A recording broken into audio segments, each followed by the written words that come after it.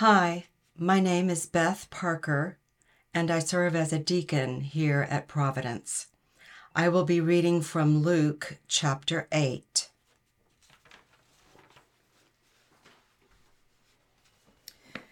After this, Jesus traveled about from one town and village to another, proclaiming the good news of the kingdom of God. The 12 were with him, and also some women who had been cured of evil spirits and diseases. Mary, called Magdalene, from whom 7 demons had come out, Joanna, the wife of Chuza, the manager of Herod's household, Susanna, and many others. These women were helping to support them out of their own means. While a large crowd was gathering and people were coming to Jesus from town to town, he told this parable. A farmer went out to sow his seeds. As he was scattering the seed, some fell along the path. It was trampled on, and the birds ate it up. Some fell on rocky ground, and when it came up, the plants withered because they had no moisture. Other seed fell among thorns, which grew up with it and choked the plants. Still other seed fell on good soil. It came up and yielded a crop 100 times more than what was sown. When he said this, he called out, "Whoever has ears to hear, let them hear." His disciples asked him what this parable meant. He said, "The knowledge of the secrets of the kingdom of God have been given to you, but to others I speak in parables, so that though seeing they may not see, though hearing they may not understand." This is the meaning of the parable. The seed is the word of God. Those along the path are the ones who hear, and then the devil comes and takes the word from their hearts, so that they may not believe and be saved. Those on the rocky ground are the ones who receive the word with joy when they hear it, but they have no root. They believe for a while, but in the time of testing they fall away. The seed that fell among thorns stands for those who hear, but as they go on their way, they are choked by life's worries, riches, and pleasures, and they do not mature. But the seed on good soil stands for those with a noble and good heart, who hear the word, retain it, and by persevering, produce a crop. A lamp on a stand. No one lights a lamp and hides it in a clay jar or puts it under a bed. Instead, they put it on a stand so that those who come in can see the light. For there is nothing hidden that will not be disclosed, and nothing concealed that will not be known or brought out into the open. Therefore, consider carefully how you listen. Whoever has will be given more. Whoever does not have, even what they think they have, will be taken from them. Now Jesus' mother and brothers came to see him, and they were not able to get near him because of the crowd. Someone told him, "Your mother and brothers are standing outside wanting to see you." He replied, "My mother and brothers are those who hear God's word and puts it into practice." One day Jesus said to his disciples, "Let us go over to the other side of the lake." So they got into the boat and set out. As they sailed, he fell asleep. A squall came down on the lake, so that the boat was being swamped, and they were in great danger. The disciples went and woke him, saying, "Master, Master, we're going to drown." He got up and rebuked the wind and the raging waters. The storm subsided, and all was calm.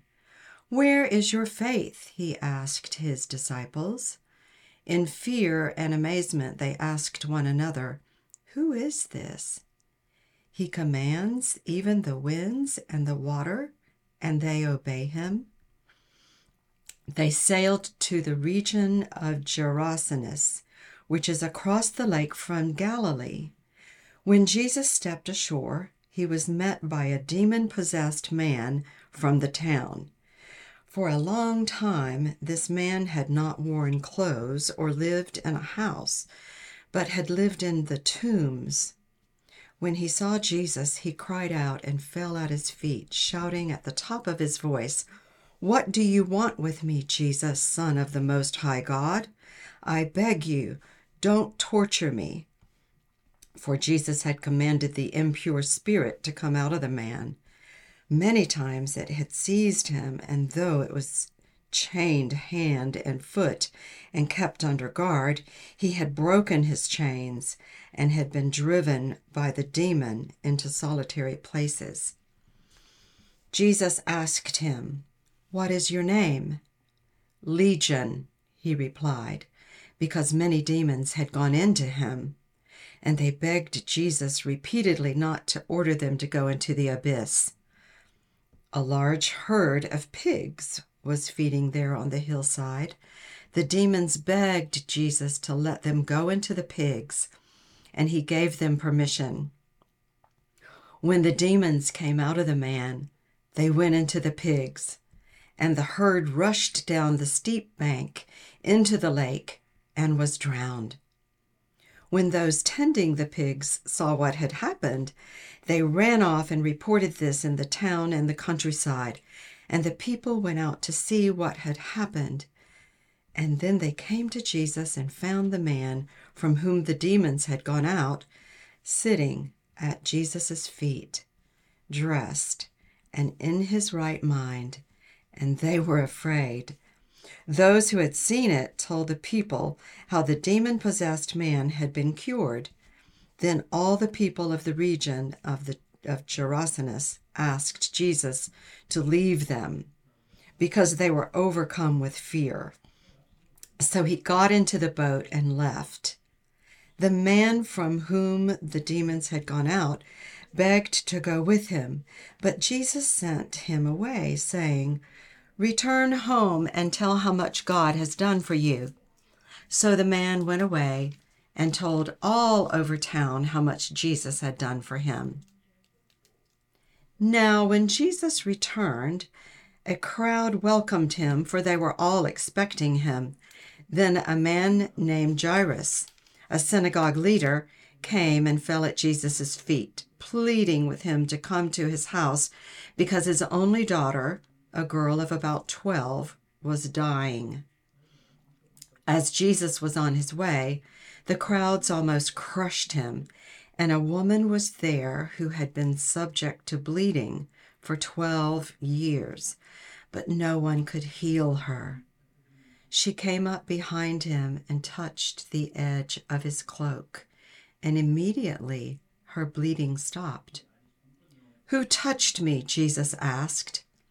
When they all denied it, Peter said, "Master, the people are crowding and pressing up against you." But Jesus said, "Someone touched me. I know that power has gone out from me." Then the woman, seeing that she could not go unnoticed, came trembling and fell at his feet.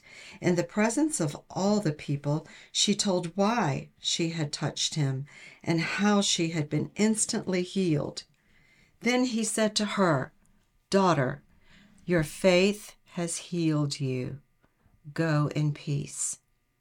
While Jesus was still speaking, someone came from the house of Jairus, the synagogue leader. "Your daughter is dead," he said. "Don't bother the teacher anymore."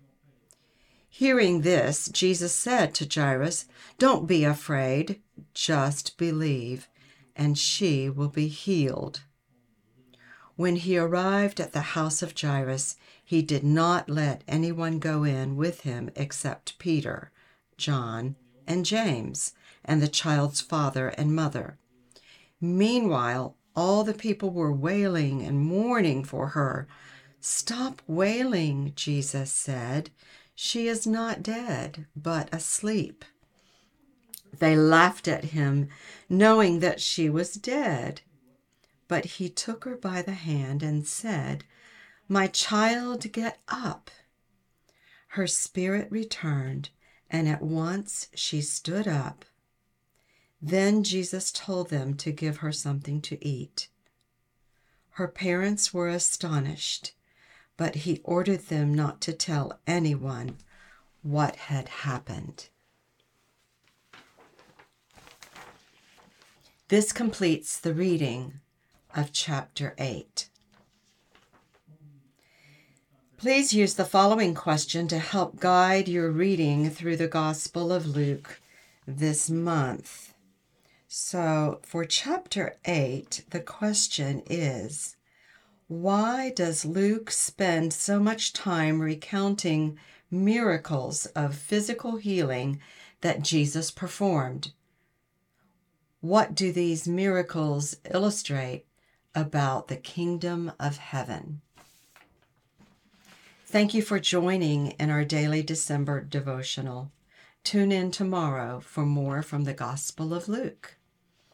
Have a very blessed day.